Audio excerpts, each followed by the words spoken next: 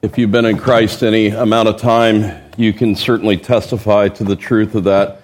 Goodness and mercy have followed me, and what a joy it is to sing those praises unto our great God.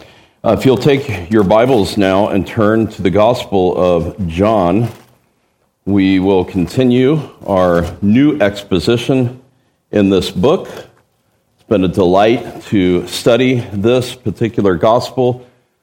Today we'll be looking at chapter 1, verses 6 to verse 13.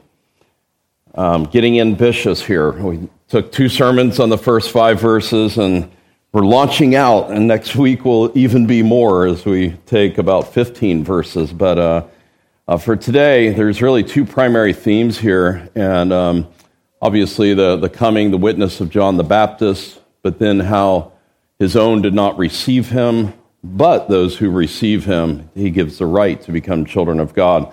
So I've entitled the message, Have You Rejected or Received Christ? Have you rejected or received Christ? The light of Jesus Christ shines brightly into the world and still does even unto this day. The world was in darkness, and his coming was a sudden bright light on the scene, as it were. And that light demands a response of either rejecting the light or embracing the light, of suppressing the truth and unrighteousness or receiving Christ. God willing, today we'll see the difference between this rejecting and receiving of Christ. And as I've been studying this, I'm so thankful that God has a love for just the everyday person, right? Not the super intellect or whatever, but the gospel comes in very plain terms. In fact, the New Testament is written in what's called Koine Greek, a very, not classical Greek, much toned down and easy to understand. God is not trying to impress man with complexities, right? The gospel comes very plainly to us so that it can be grasped by all. You don't need a certain IQ amount in order to understand and to receive Christ. You don't need a particular experience of salvation or some religious experience to understand this religious truth. Receiving salvation is a matter of faith. It's believing God and accepting his word about what he has said about his Son, the Lord Jesus Christ.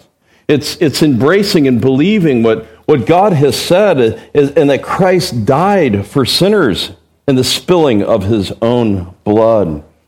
We'll have an opportunity at the end of the service to partake of the Lord's Supper together. We'll remember his body broken and bruised. We'll remember his precious blood spilt for us. Be preparing your heart even now, if you're a Christian, for that time. It's a trusting him completely for salvation, as our text says, as many as received him, to them he gave the right to become children of God, those who believe in his name. The Bible says the gospel is the power of God unto salvation to everyone who believes, whether you're educated or uneducated, knowledgeable or ignorant. Anyone can believe. No one will be able to stand before God and say, I'm not saved because I couldn't understand the gospel. The way has been made plain, and hopefully today it will be made plain as well. So let's read our text, beginning in verse 6. There came a man sent from God whose name was John. He came as a witness to testify about the light, so that all might believe through him. He was not the light, but he came to testify about the light. There was the true light, which coming into the world enlightens every man. He was in the world, and the world was made through him, and the world did not know him. He came to his own, and those who were his own did not receive him. But as many as received him, to them he gave the right to become children of God, even to those who believe in his name, who were born not of blood, not of the will of the flesh, not of the will of man, but of God.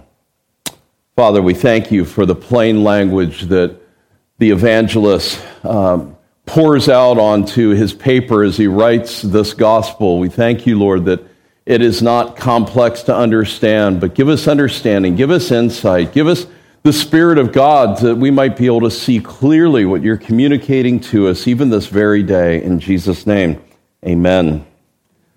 Well, you remember in verse 1, in the beginning was the Word was with God, and the Word was God, one of the clearest statements on the deity of Christ. Jesus indeed is God. You can go back and listen to that first message. I'm not going to rehash all that. We talked about the Holy Trinity and all of that, but Jesus is God. In verse 2, he was in the beginning with God. There's this communion and fellowship amongst the Trinity. The light shines into the darkness in verse 5, and it says, the darkness did not comprehend it, or better, the darkness did not overcome it. The darkness did not squish it out, as it were. He is at work even now. The light shines from his word. The light shines as the gospel is preached.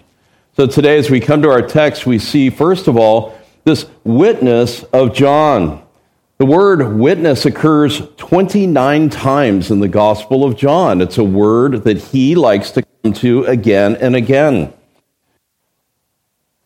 Even in the Old Testament, it says that the testimony of two witnesses, let every fact be established, right? You're familiar with that. 2 or 3 witnesses, I believe it says. And so this is a word that he will come back to, but in verse, he says, he came as a witness to testify about the light, so that all might believe through him. We see actually several witnesses. You have the witness of Christ himself. He says, even if I testify on my own behalf, my testimony is valid, for I know where I came from and where I'm going, but you have no idea where I've come from and where I'm going. That's John 8 and verse 14. Another witness is the witness of the Father. He says, I am one that testify of myself, but the other witness is the Father who sent me. That's 8:18. And then, of course, the Holy Spirit is a witness. In John 16, it says, the Holy Spirit will not speak on his own, but he will speak only that he hears, and he will tell you what is yet to come. He will bring glory to me by taking from mine and making it known to you. So in addition to the 3 persons of the Holy Trinity that John would say are witnesses, you also have the witnesses of the Scriptures. He'll talk about in John chapter 5, the witnesses of the very works of Christ. They testify. And of course, here in our passage, the witness of John the Baptist. But there's more. There's the witness of everyday men and women, like that Samaritan woman at the well. Remember? She went back and she told everybody in the town. Or how about the multitude that was around when the raising of Lazarus happened? Or how about even the 11 disciples, how they went and testified and turned the world upside down? You and I are witnesses as well for Christ. So as we come to our text, we'll look at it under 3 points. First of all, the witness of John. Then we'll see the rejection of Christ. And then finally, the reception of Christ. So, the light shines brightly. Now, I find it interesting that in the other 3 Gospels, you have John the Baptist called John the Baptist. John doesn't do that. He just simply refers to him as John. It's implied. There's not even an account of him being called the Baptist here. But surely he is the one that is sent from God. He's delegated with a specific task, as we read from Isaiah chapter 40. We see the same thing with the calling of Moses and many of the prophets. And Jesus himself called, set apart for a specific task that God has. Luke's gospel actually has the most extensive account of, if you want to turn to Luke 1, of John the Baptist and Zacharias. In verse 15, we're kind of jumping in the middle here, but for he will will be great in the sight of the Lord, and he will drink no wine or liquor, and he will be filled with the Holy Spirit while he is yet in his mother's womb. And he will turn many of the sons of Israel back to the Lord their God. It is he who will go as a forerunner before him in the spirit and power of Elijah, to turn the hearts of the fathers back to their children, the disobedient to the attitude of the righteous, so as to make ready a people prepared for the Lord. Of course, Zechariah says, how will I know these things to be true? We don't have time to recount all of this, but it's extensive. And then finally, there's prophecy regarding him. John gives several good summaries of John's ministry. In chapter 5, verse 35, he was a lamp that was burning and was shining, and you were willing to rejoice for while it is light. The purpose of John's ministry was to witness to all men that they might believe. In fact, chapter 1 and verse 34, we'll see next week, I myself have seen and have testified that this is the Son of God. See how that testimony language there. And in a real sense, the era of John the Baptist was very pivotal in biblical church history. In Luke 16, it says, the law and the prophets were until John. But since then, the good news of the kingdom of God is preached, and everyone forces his way into it. Jesus would say, he was praised, John was praised of the Lord Jesus Christ, and he says, I tell you the truth, among those born of women, there is not risen anyone greater than John the Baptist, yet he who is least in the kingdom of heaven is greater than even he. So you see that distinction that Jesus is developing. In the other Gospels, we're told that John came preaching, right? Matthew, Mark, and Luke. What John does is he doesn't mention the preaching as much as witnessing. He is the witness. That brings us to verses 8 and 9. We see the light himself shines. John was not the light. His job was to what? Point to the light, right? When there's a full moon at night, and you take your book or your scriptures and you go out there, and let your eyes adjust. You can read under a full moon, right? But when the noonday sun comes up, it's so much more brighter. And so too, the moon gives off its light, but it's a reflection. It pales in significance to the noonday sun. And so too, John is just like the moon. He's just a small light. He's reflecting the light. He's pointing to the true light of Jesus Christ. John was the forerunner. He reflected the light, but he was not the light. Now, there's a basic application that I think bears mentioning even now. Those who are called to the ministry, preachers, missionaries, elders, they are sent out to point to the light of Christ, not themselves. It's not about pointing to yourself. Some preachers want to build their own kingdom, putting their name, Kurt Aaron Ministries, or whatever, and all of my accomplishments, or whatever you think of. Turn on TBN, you'll see dozens of these. A lot of these always like to talk about themselves rather than pointing to the light of Jesus Christ. Some churches are known as Grace Community Church, but MacArthur's Church, right? Or Devers Church, in Washington, D.C., these kinds of things. No, it's Christ Church. These are just mere men who are to point to the light. Training interns, sometimes there's, over the years, some want to just talk about themselves a lot. Like, it's okay to have an illustration that you happen to be in, maybe, occasionally, but, it's one sermon in particular I'm thinking of, 9 different lengthy references to the preacher's what he did here, what he did there, what he did there. It's just way too much. Point to Christ, right? That's the application. A preacher is sent by God. A true preacher, let me rephrase that is sent by God will not obscure the glory of God. He will not obscure the glory of Christ. Our job is like John's. Point people to Jesus. Amen? Amen. Verse 9. There was a true light which coming into the world enlightens every man. Now, I should point this out now, that word true. We'll see that again and again throughout the Gospel of John. And John uses it in a way that means real or genuine, right? I am the true vine, right? I am the true bread that comes down out of heaven.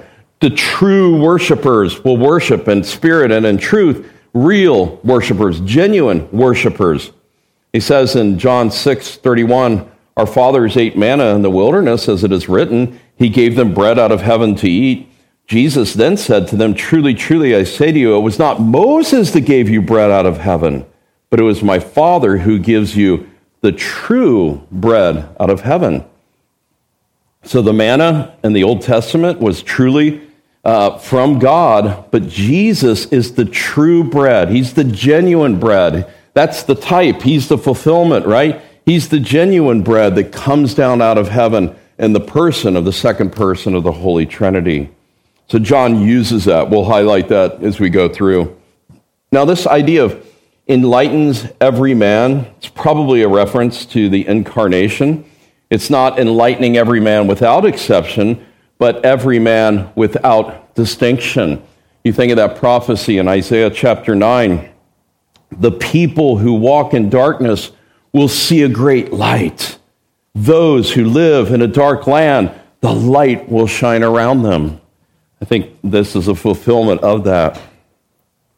Shining forth of Christ brings the spiritual realities into focus and forces a decision upon men.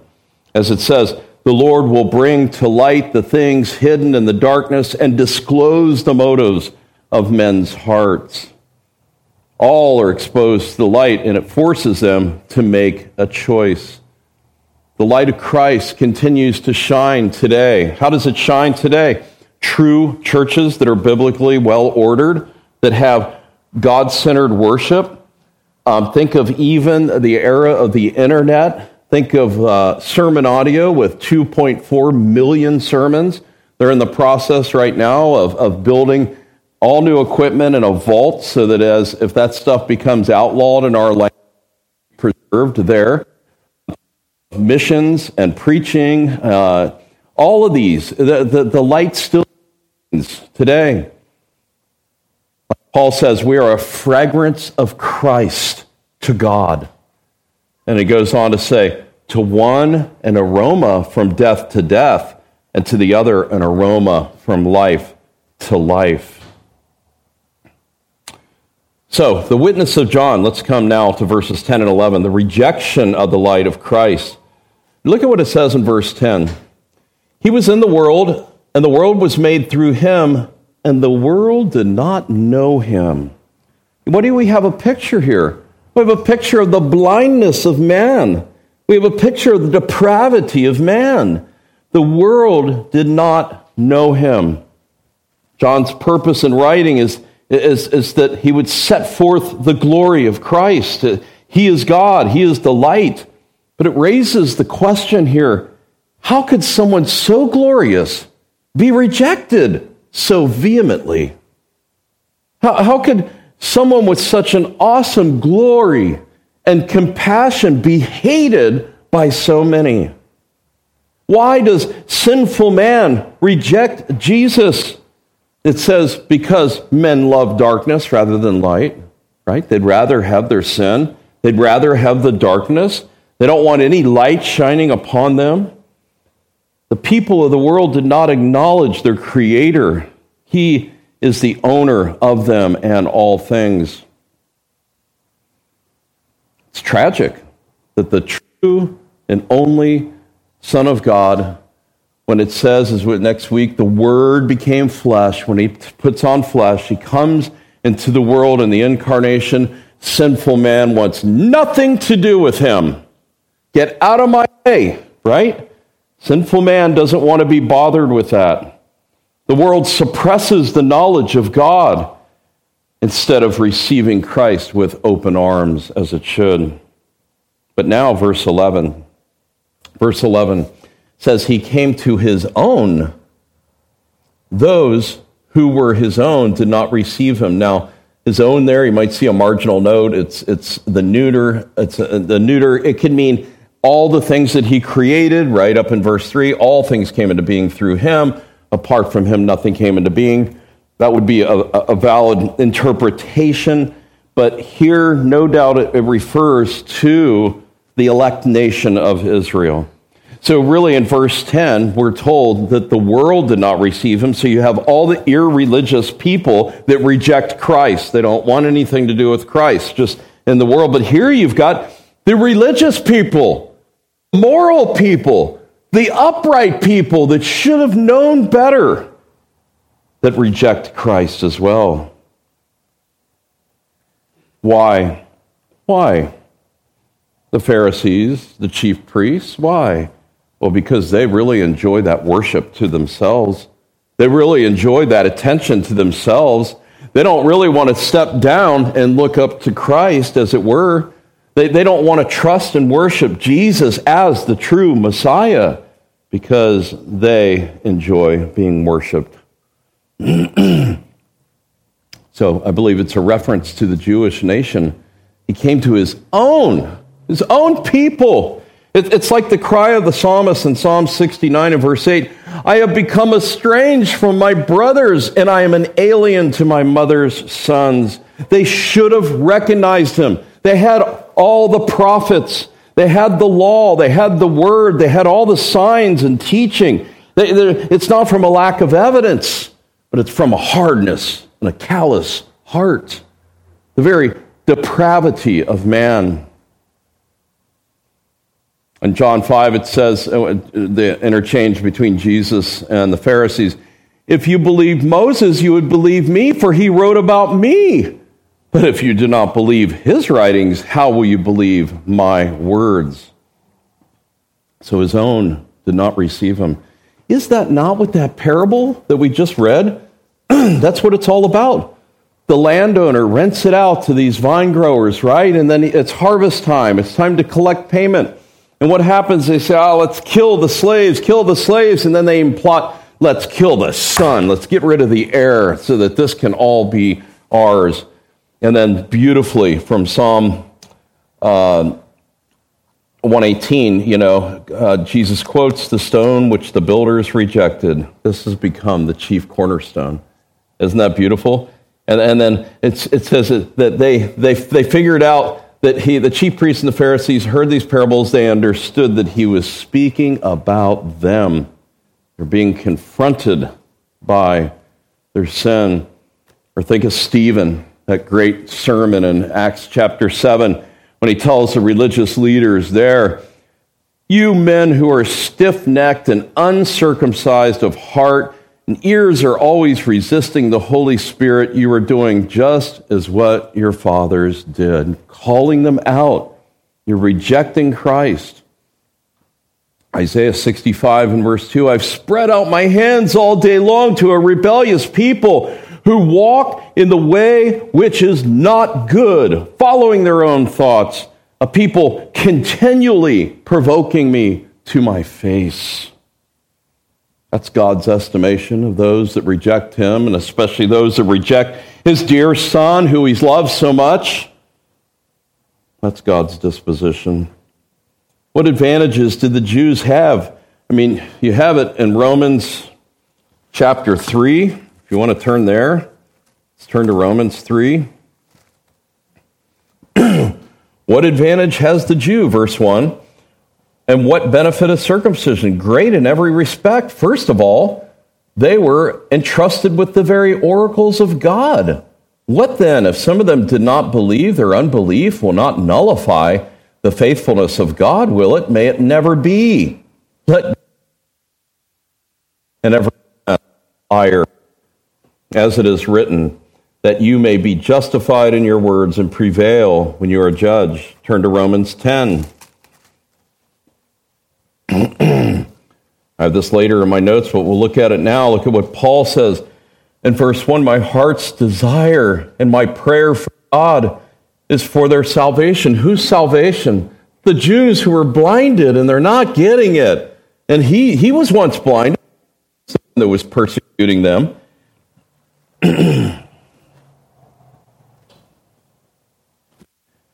And so his heart's desire, he's got a burden for them, as it were. And he says, I testify about them that they have a zeal for God, but not according to knowledge.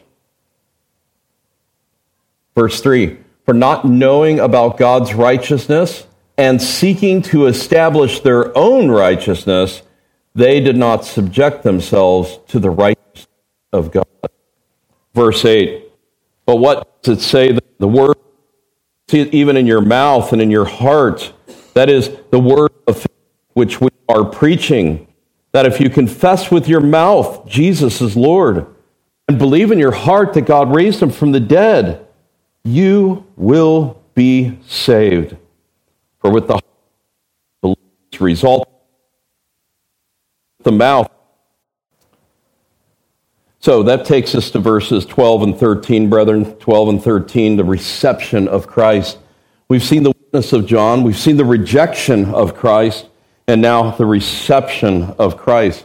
Verses 10 and 11 left us in sort of a bleak scene, you might say, right? Because you've got the idea of the world rejecting and then even the Jewish people rejecting. It's a depressing picture, but verses 12 and 13 soften the rejection. It reminds us that God has a remnant somewhere for us. It reminds us that some will believe and be saved. Hallelujah, right? What a Savior. Hallelujah. And you see here in verses 12 and 13 the dynamic of a human responsibility that we must receive and believe, but then the divine sovereignty that it's God who saves. It says right there in verse 13, who were born not of blood, not of the will of the flesh, not of the will of man, but of God, being born of God.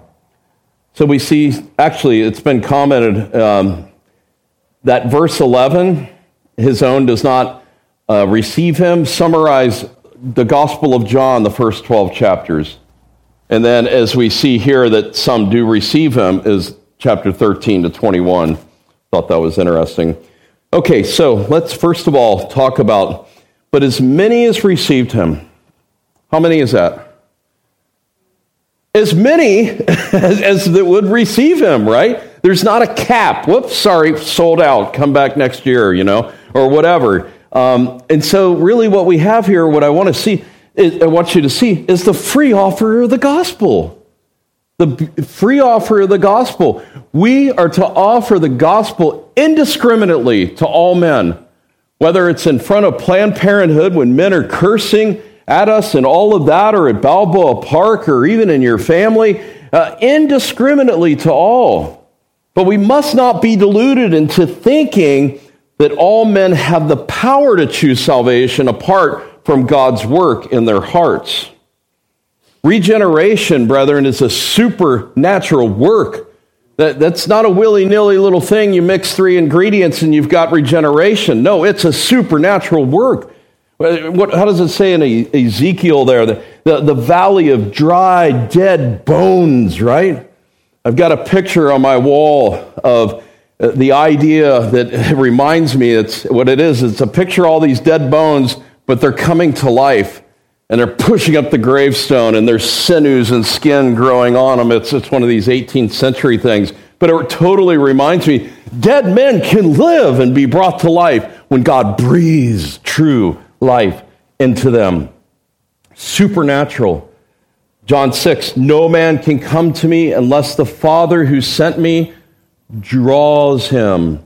Is that like a little woo? Hey, psst, psst, hey, come on. Come here, come on.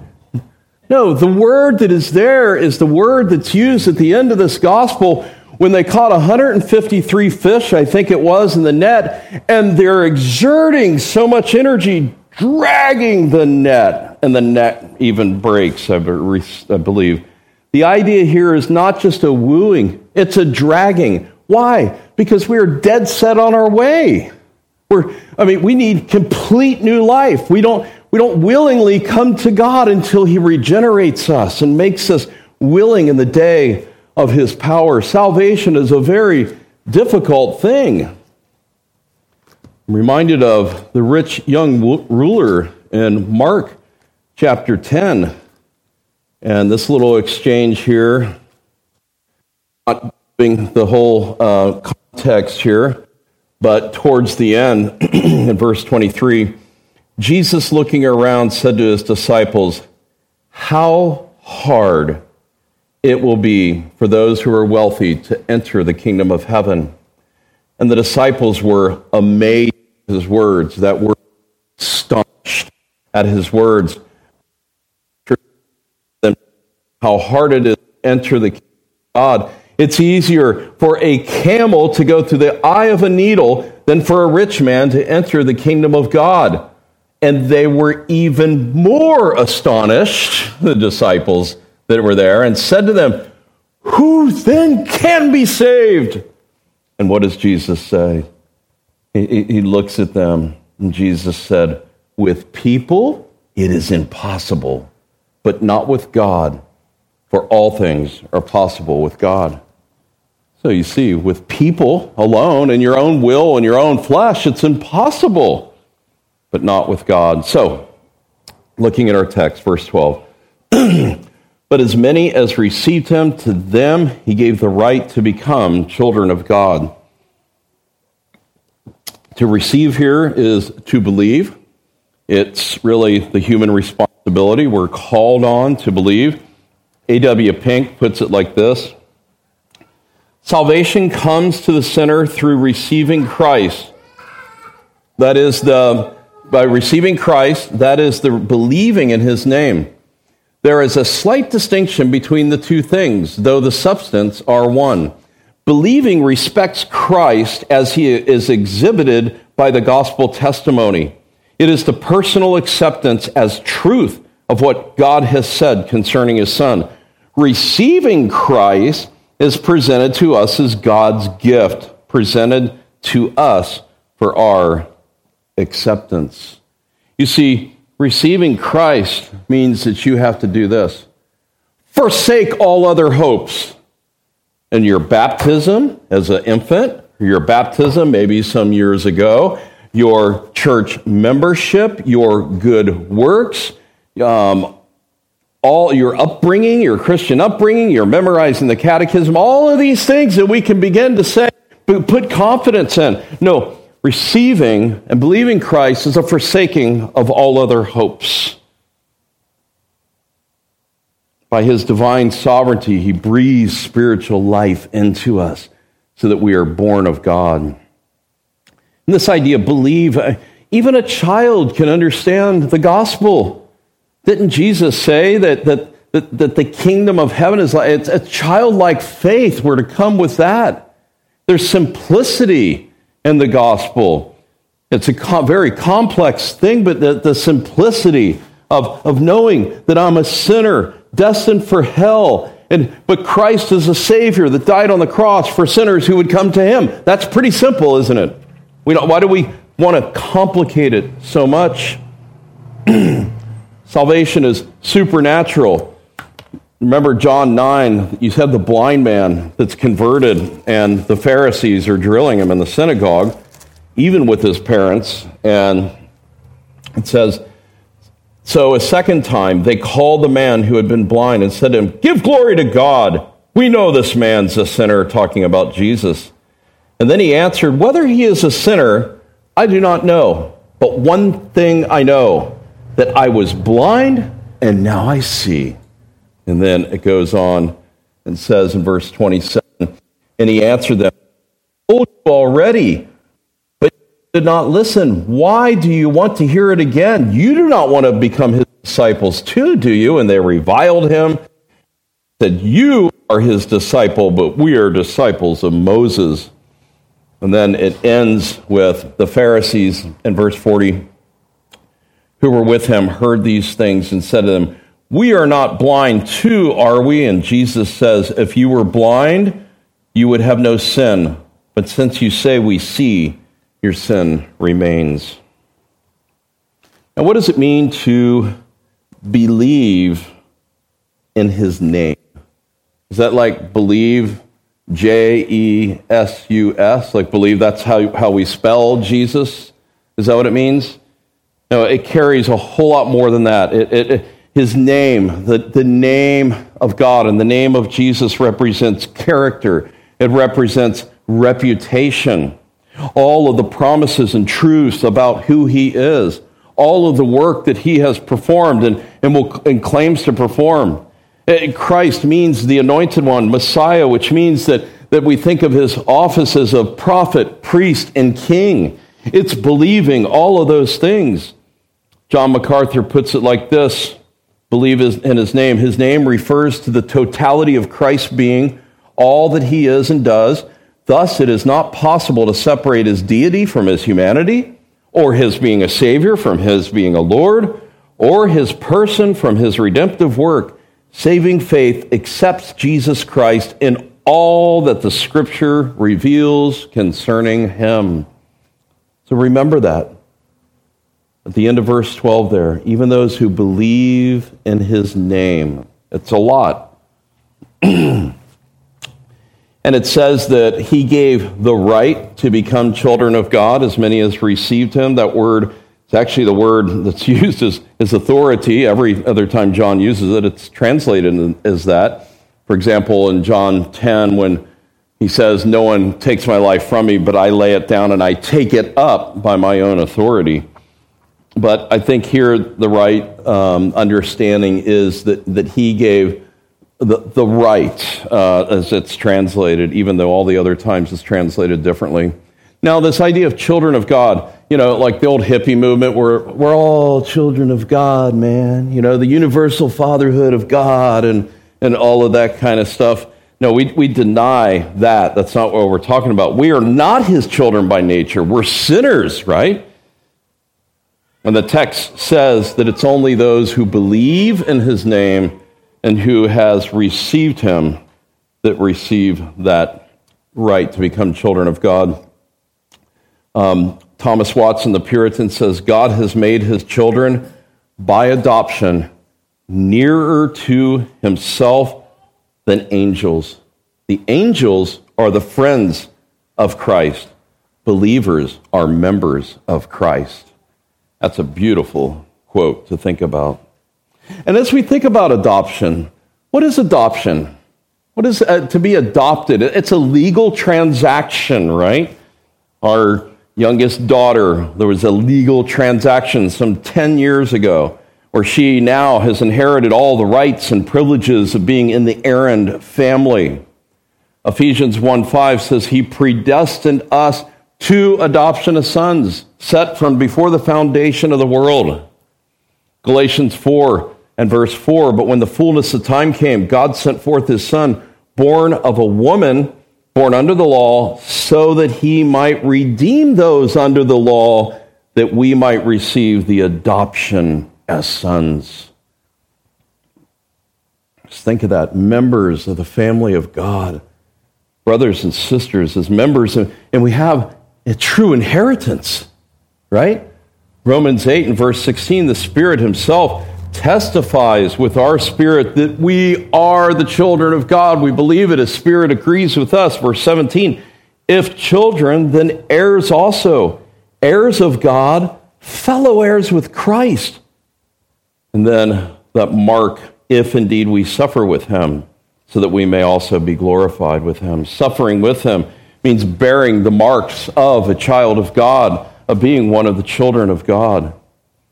And as God's children, we enjoy so many privileges that we should thank God for every day. We share in his name in that we're called Christians, right? Christians. We share in that he provides for all of our needs.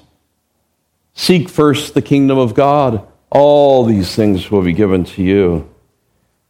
Because we're prone to wonder, Lord, I feel it, as the hymn says, he loves us enough. Those whom I love, I what? Discipline and reprove. He trains us. That's the blessing of being his child. We share in his nature, 2 Peter 1:4.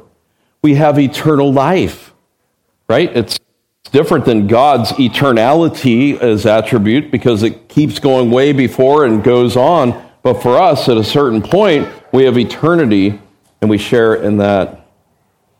Have you believed in his name today? The promise is that you will be clothed with the righteousness of Christ. And that's the whole picture of Christ never sinned when he lived on this earth. He lived a perfect life. And those for whom he died, that imputed to us, so that when God sees us, he sees us as though we have never sinned. We don't need any phony, false self-righteousness, seeking to cultivate our own righteousness, as it said in Romans there. No, because we're clothed with the garments of salvation, Isaiah 61 and verse 10.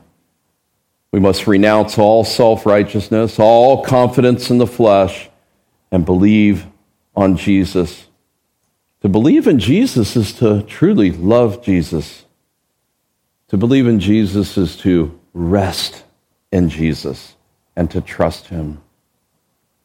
Again, you don't need a certain amount of religious knowledge before you can be saved. You don't need the seminary degree to understand the Ordo Salutis and all of that, and all of its complexities. No, just a simple faith of a child to know that you're a lost sinner and Jesus is a suitable Savior. It really is amazing grace. How sweet the sound that God would save a wretch like me.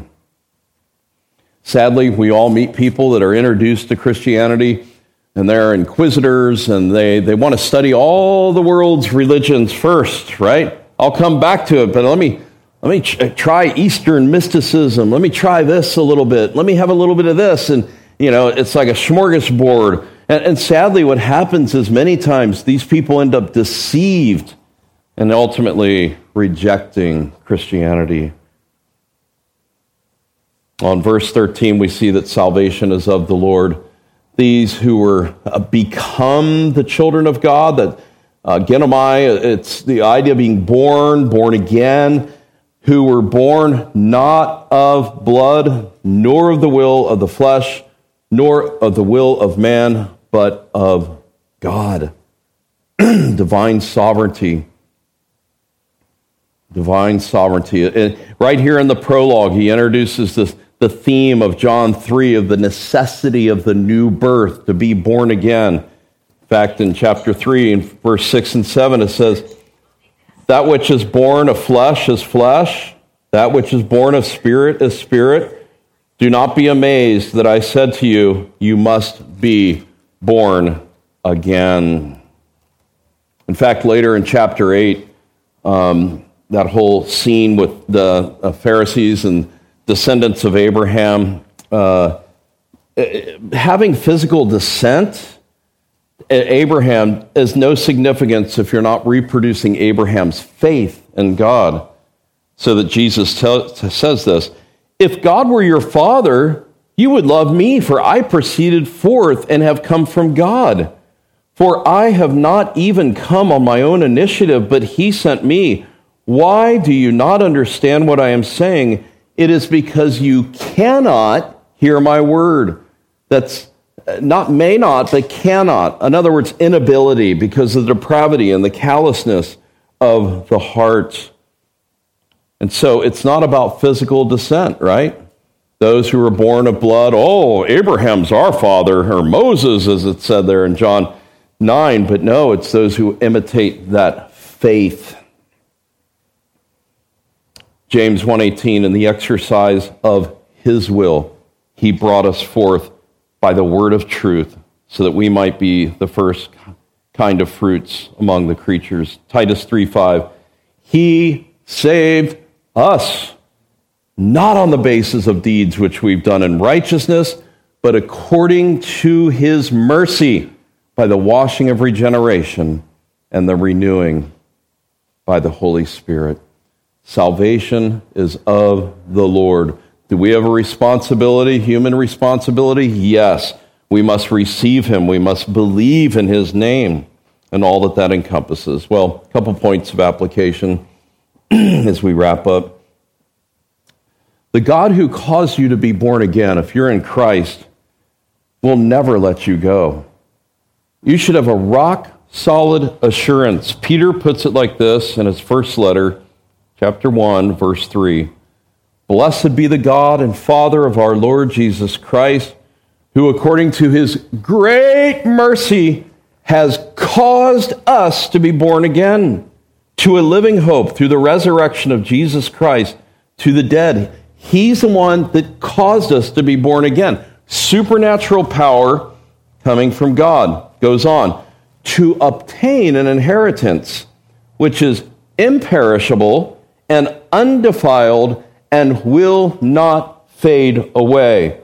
There's no expiration date like we saw on the sour cream yesterday in our refrigerator that it expired 2 weeks ago. It's imperishable, right? It's undefiled. It will not fade away. And look what it says.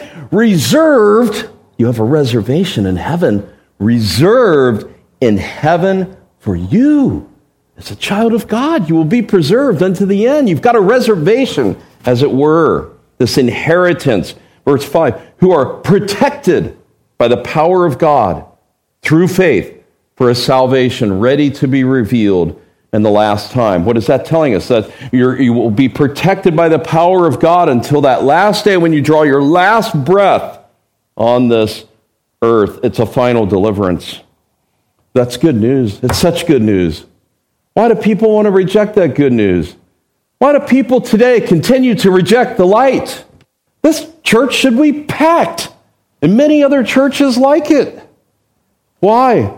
Because they want to suppress the truth and unrighteousness.